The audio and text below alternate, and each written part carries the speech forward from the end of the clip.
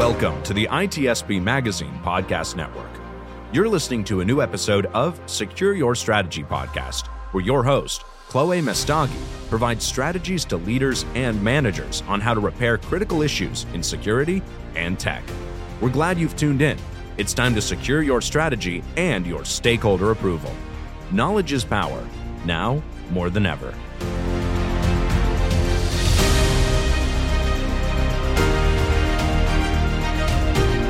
My name is Chloé Messdaghi, and I am your host today of the ITSP Magazine's podcast series, Secure Your Strategy. And with me, I have Sam. Sam, say hello and tell a little bit, everyone, who you are. Hi, so my name's Sam Curry. I'm the Chief Information Security Officer for Zscaler, and I'm also a fellow at the National Security Institute. I teach at a few colleges and universities, and I've been in cyber for longer than we've called it that. And so happy to be here to have any chat you want to have. So let's first dive into, what are the terms when you talk to certain individuals about the industry you work in?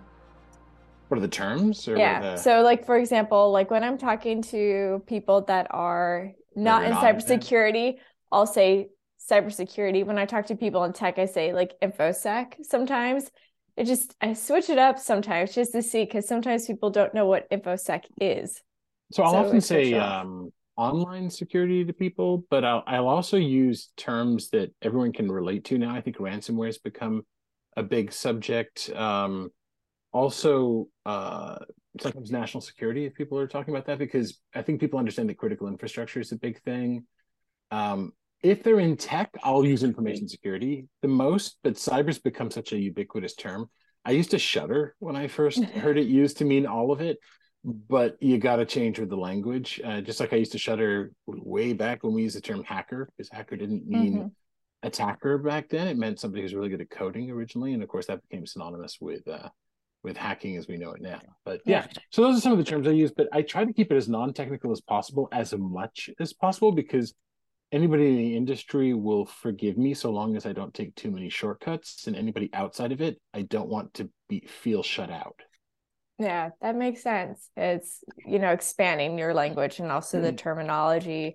I like that you brought up cyber, because that's one of those ones I still kind of cringe here and there, but I understand like that's where we're going, and I'm start utilizing it.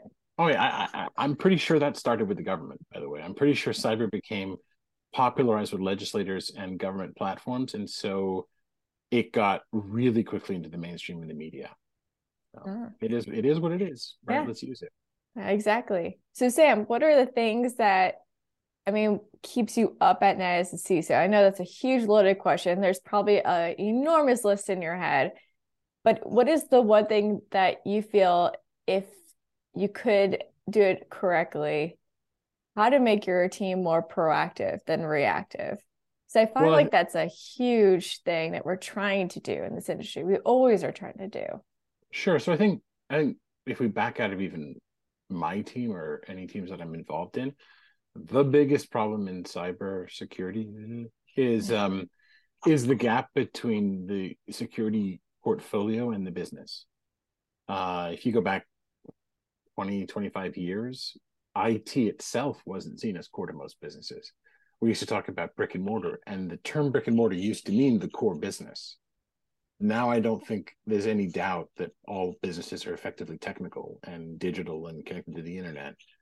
But most chief information security officers, CISOs or CSOs, are still seen as either hobbyists or people they're not really business people first. And that's grossly unfair, but it's not, something that they haven't we have to work to bridge that gap. We have to earn the right to sit at the full C-level table, which means we have to talk about more than just cyber risk. And that's hard to do. So that's the first thing I would say. And the other thing is that we are supposed to be really doing logistics for the department and helping to enable the team. The teams know how to deal with cyber, and I'm going to keep using that term now. They know how to deal with cyber, and what they need is the support to do so, and they need to align to what the businesses actually care about. So then when you unpack that, there are some topical things and then there's some perennial problems, right? I think some of the topical things, the one I'm hearing the most right now is large language models and AI and chat GPT. So that might date this pretty quickly. But It is pervasive. People are concerned about things like IP leakage. But it's not just what IP might go into it in a business. It's not just about privacy and that sort of thing.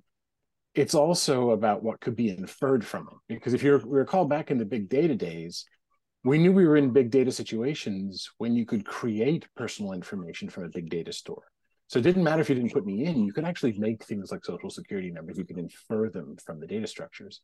So what happens if you can see brokers, for instance, and questions they're asking about commodities at a large scale? What could you tell about insider information, as an example? That's pretty scary when you think about it, right? Like, what are the things that people are asking it to write about as a summary about an industry, and what are patterns that emerge from that? But then we get to the question about, so how is it being used in offense? How is it being used in defense? Could it be used as a co-pilot? Could it be used to improve signal to noise ratio? All these things are coming up. And then we still have how do we get rid of the residual risk that never seems to go away? And I hear terms like zero trust bandied about. How do we get less trust? How do we get finer grained authorization and access control? How do we, as a security department, start to contribute to other things besides risk reduction? As I mentioned earlier, how do we do things like improve user experience, employee efficiency, instead of being the office of no? And I could go on, because then there's the perennial problems, right? Then there's how do we actually manage massive amounts of telemetry and find the signal better? How do we, et cetera? How do we do AppSec better and CloudSec? But I don't want to go to the long tail. Hopefully that gives something to work with. Definitely has plenty there. It's interesting you bring up the whole AI situation, ChatGPT. I think that's like the one that I kept hearing about at RSA conference. Like, was every time you meet with someone, they're like, so what do you think the risks are going to be with AI, or the growing of AI? And I just remember like 5 years ago when someone's like, when they would use the coined the term AI, we would all just be like, oh God, no, it's not AI. But now it's like, oh wow, we're getting close here.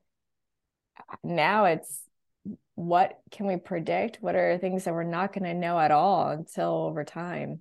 Yeah, one of the things that was amazing is the rise of, let's take ChatGPT and GPT-4 in particular, the rise of those as services was so stunningly fast and caught the public imagination that by the time they cut off sessions for RSA conference last year, and until it actually came out several months later and then soared to 100 million users, happened before the conference began. And so they did have content at the conference. The program committee did an excellent job of getting some conference material around that. But it went from pretty much whatever to front and center in a period of about 3 months. And every business is deciding, how do I do this? Do I, for instance, stand up private access to these things? How can I filter it out? How might it be available through a sequence of AIs or a chain of of APIs rather? There's a lot of hype around what I'll call general AGI type issues. I'm not as concerned about those in the short term. Like, I think the real issue is, how do we absorb this into what we do, get the benefits of it, and avoid some of the risks of it? And that's being processed in near real time. But you're right. Everyone's talking about it and everyone's asking about it, because it is a game changer for so many jobs and for so many industries. And, it's the way I would describe it is this: finance folks and investors think of money or capital in one of two states, right? It's either at rest, like a commodity, it's a gold brick, or you invest it in something called the company, which is a machine that produces more money. Its efficiency as a machine is important. That's measured, that's reflected in the P&L. Now the question is, how much efficiency do those P&Ls get from this? How much waste is there in the old models? And so what are you going to do when you stand up a company? Do you need to hire half the roles? If you've got a P&L and you've got lots of people doing stuff, it would be great to put them onto more effective things, but how fast can you do that? And these are questions they don't know. Should you be holding it off at the gates? Is it in fact just something that's going to be integrated to what you do, and you've got to rapidly assess that? Or is it irrelevant, or is it game changing? We had the same series of questions, by the way, when we integrated things like Google into business. We had the same series of questions when we integrated the internet itself. In fact, one of my favorite quotes was the internet was both simultaneously, and I can't remember who said this. I think it might have been Tim Berners-Lee or someone like that. Is both the most overhyped and simultaneously the most underhyped technology of all time. And I think this might be a candidate for either, if not first place, then second place right behind it. Oh, that's really good. I really like that quote, whatever. I gotta find out who it was. I would look it up in real time, but then you'd see me doing one of these. I'll have to decide. But yeah. Where would you put social media there? Let's just put, would you? I don't even know if that was overhyped. I think in the case of social media, it did affect us. I mean, I remember the rise of data protection in DLP came about in large part because of insider information concerns, that people were using chats, and that was a big one, even before social media, and then social media. And they were concerned, well, what insider tips might be flowing, right? How do we compliance officers or the SEC, how do people stay on top of that and make sure that insider trades aren't happening? And we absorbed that. We were able to come to a point where we're relatively confident we can monitor for insider trading now. And guess what? We've got another one. This is a big deal. And I think we're still reeling because it's been since it's May of 2023, if I did the math right. Yeah. And it's been less than 5 months, right? That we have taken this. I mean, it's existed for a long time, but that we've absorbed it. And to your point about AI, this is something in the toolkit of AI, but to call it an artificial general intelligence is an exaggeration. We're not talking about human level intelligence or initiative or reasoning or sentience challenging us at this point. But these tools, they're doing tasks we formerly thought could only be done by people, and that is challenging us socially as well. Yeah, it has. Have you noticed anything like on your team, for example, of being concerned of what this would mean for their job with AI being implemented? No, I mean, not yet.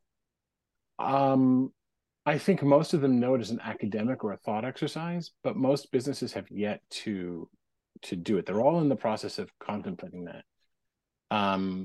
Some businesses, by the way, have already been disrupted by this. Mm-hmm. Like if you take the legal industry, paralegals have already been absolutely devastated by machine learning for over a decade, right? If you look at how legal cases are processed before they reach the lawyers that litigate and what have you, that used to be an intensely human job. Yep, paperwork. And it hasn't been for a long time. That paperwork is now processed by far less paralegals. That entire job is different.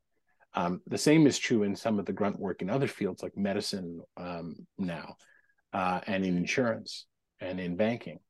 And so it's not like it's going to just change right away. I think some of the more creative work, like writing up summaries of things, that's going to change, but it's not yet at the point where it can do more than assist us. I did a presentation at RSA conference in 2020, right before we all went into lockdown, with a colleague of mine, Dr. Alon Kaufman, on privacy and ethics and justice around AI. That's still highly relevant, because we were already seeing that ML was being applied to advise in sentencing in court cases, as an example. And what it was doing was actually coming up with terrible things that had gender bias and racial bias in them.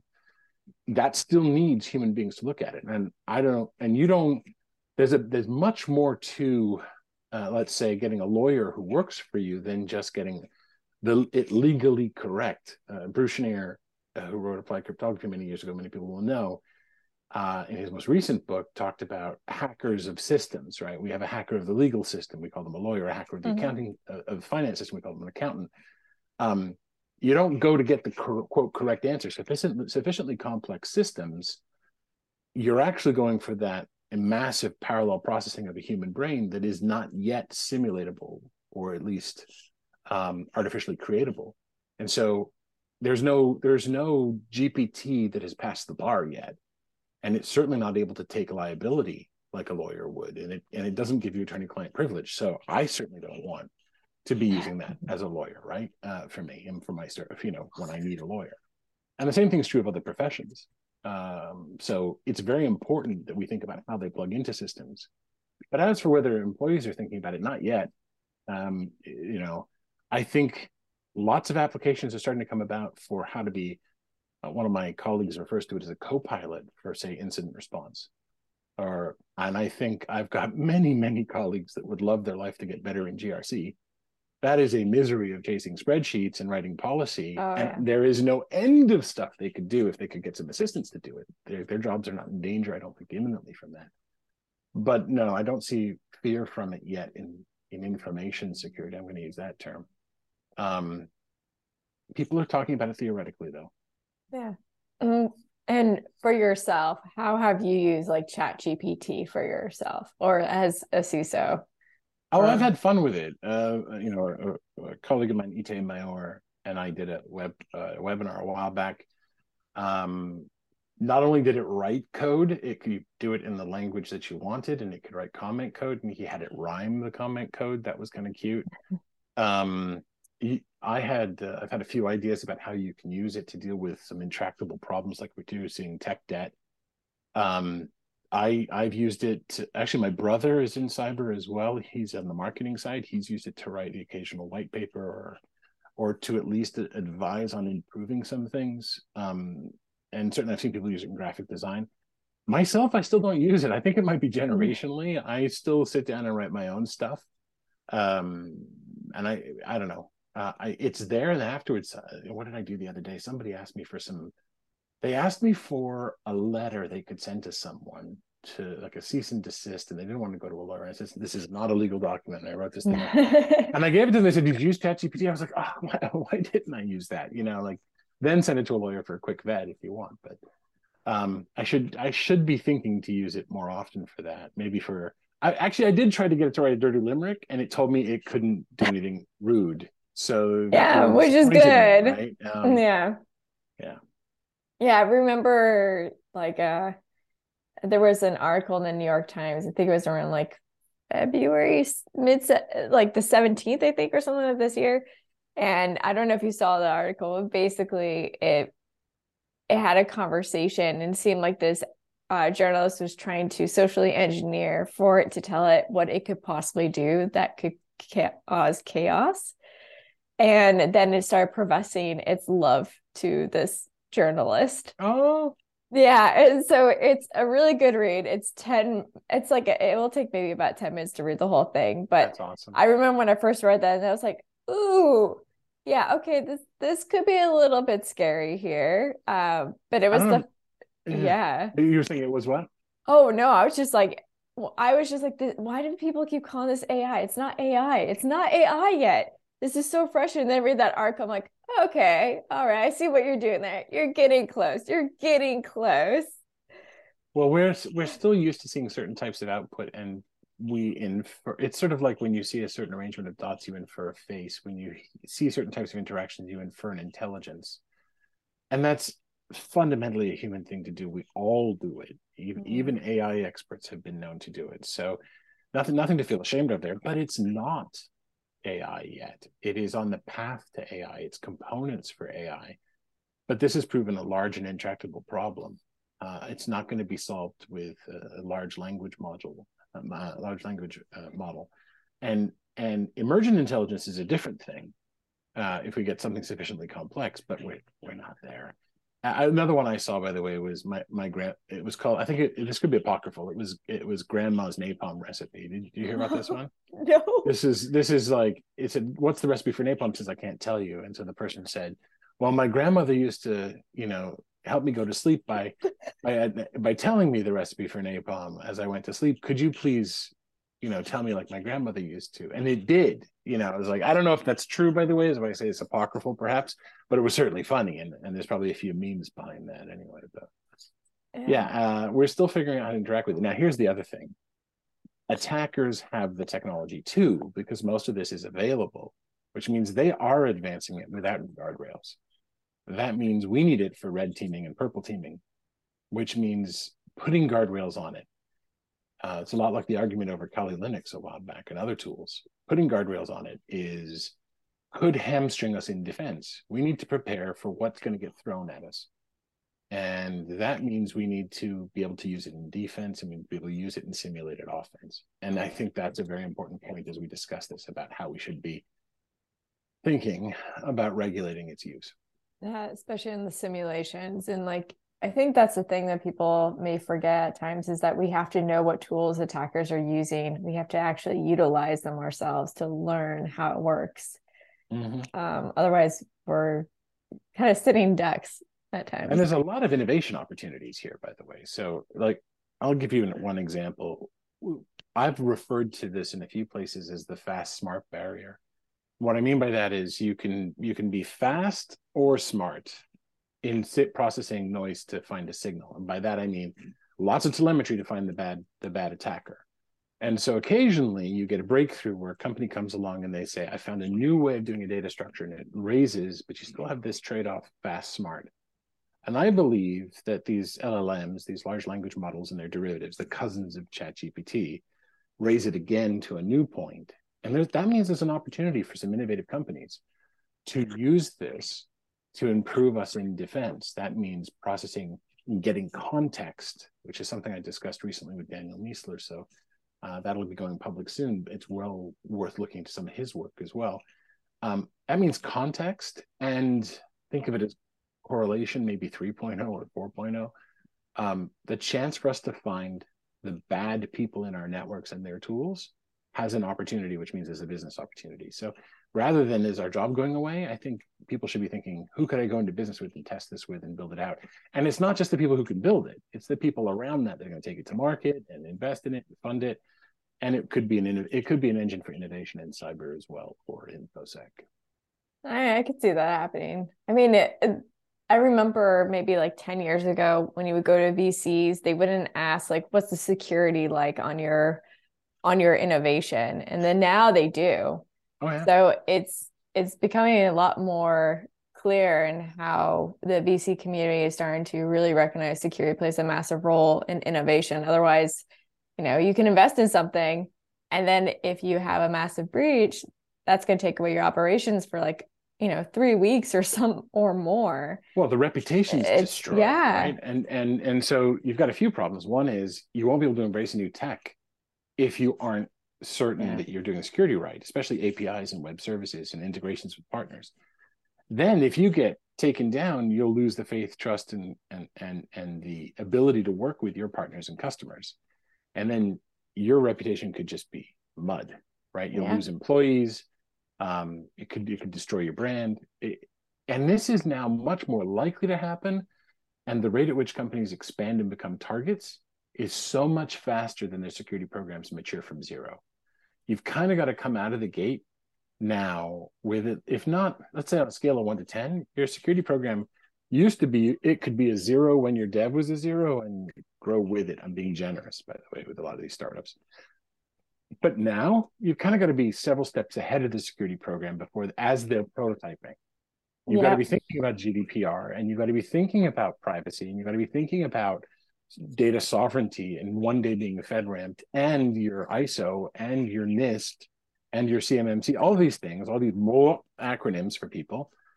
But you got to be thinking about all of that before you've shipped one bit of code or turned on your service.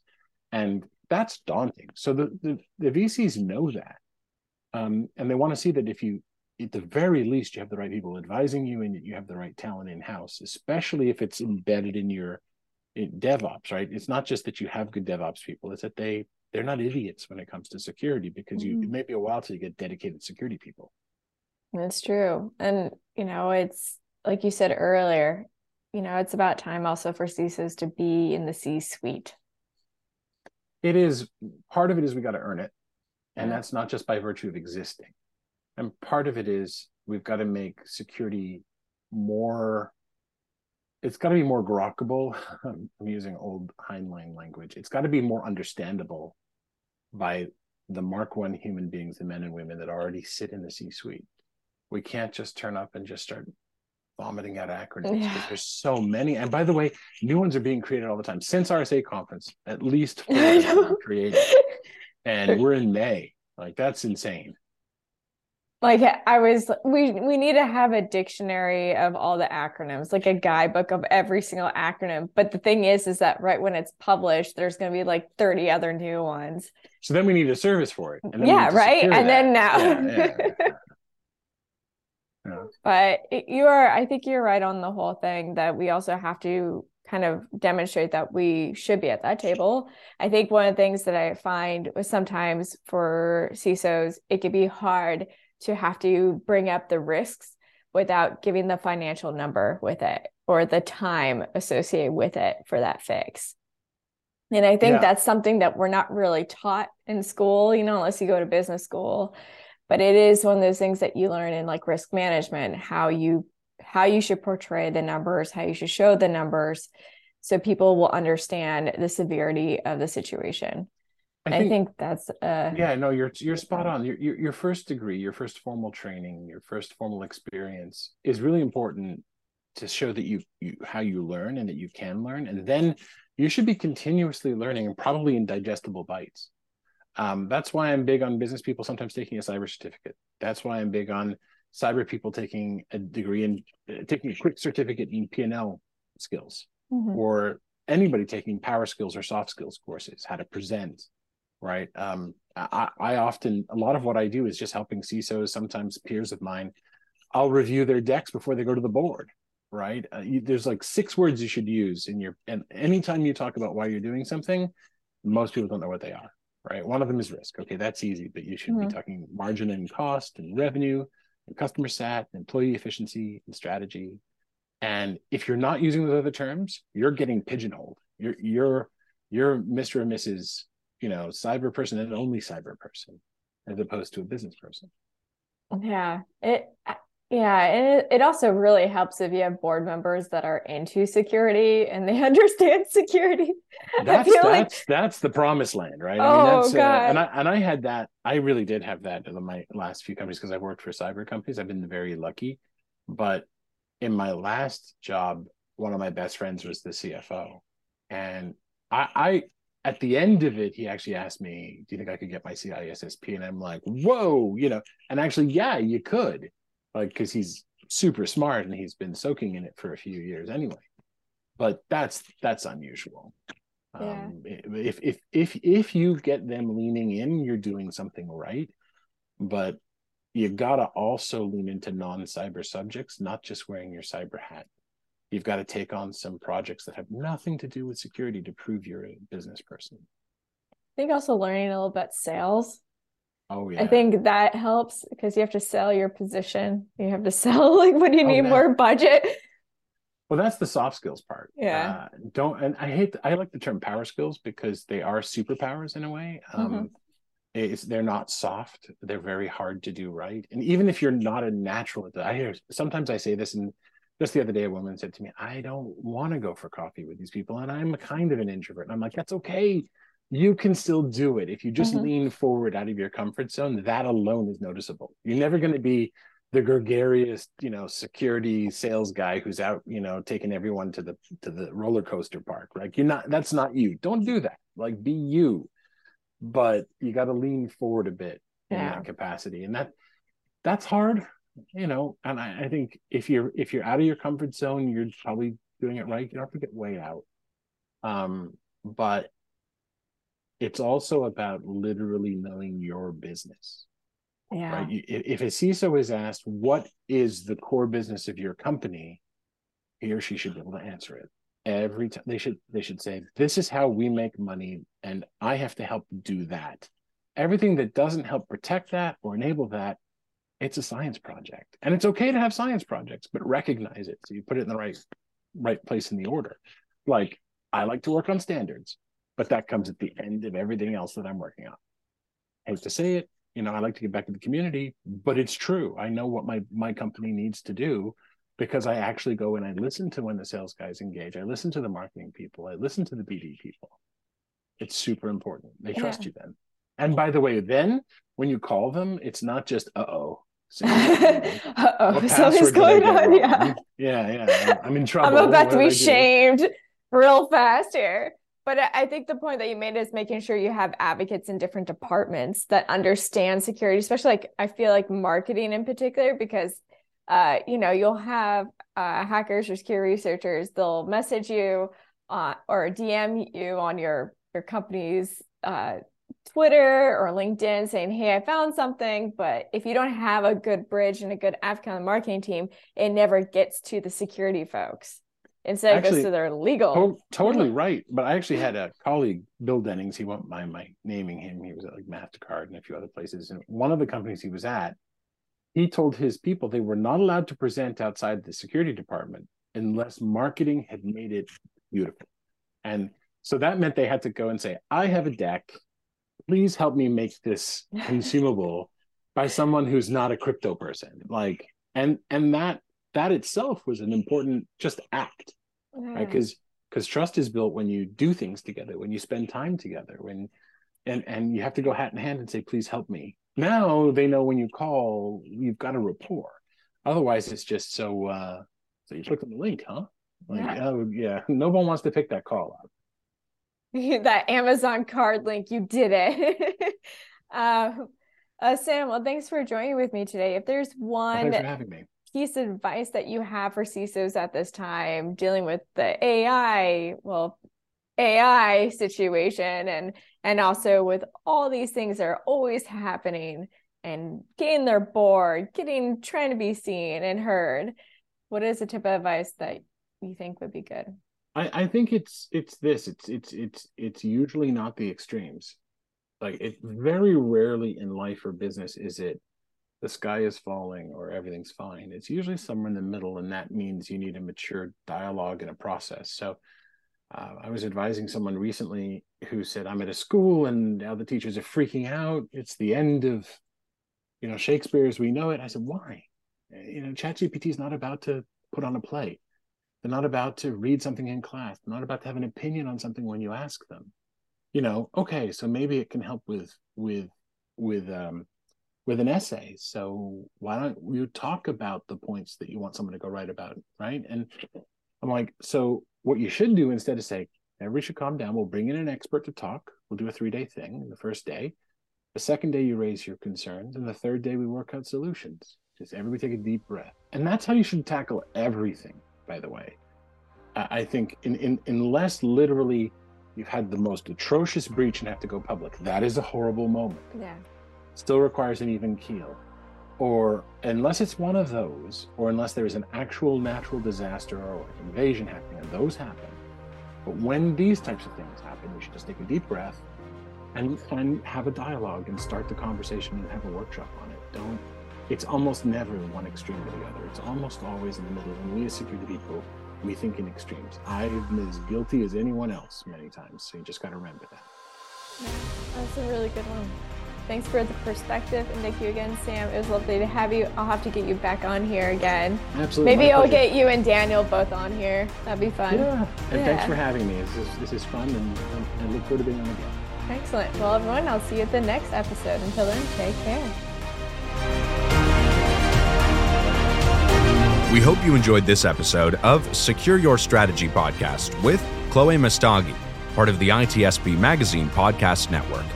If you learned something new and this conversation made you think, then share this channel and itspmagazine.com with your friends, family, and colleagues. If you represent a company and wish to associate your brand with our conversations, sponsor one or more of our podcast channels. We hope you will come back for more stories and follow us on our journey.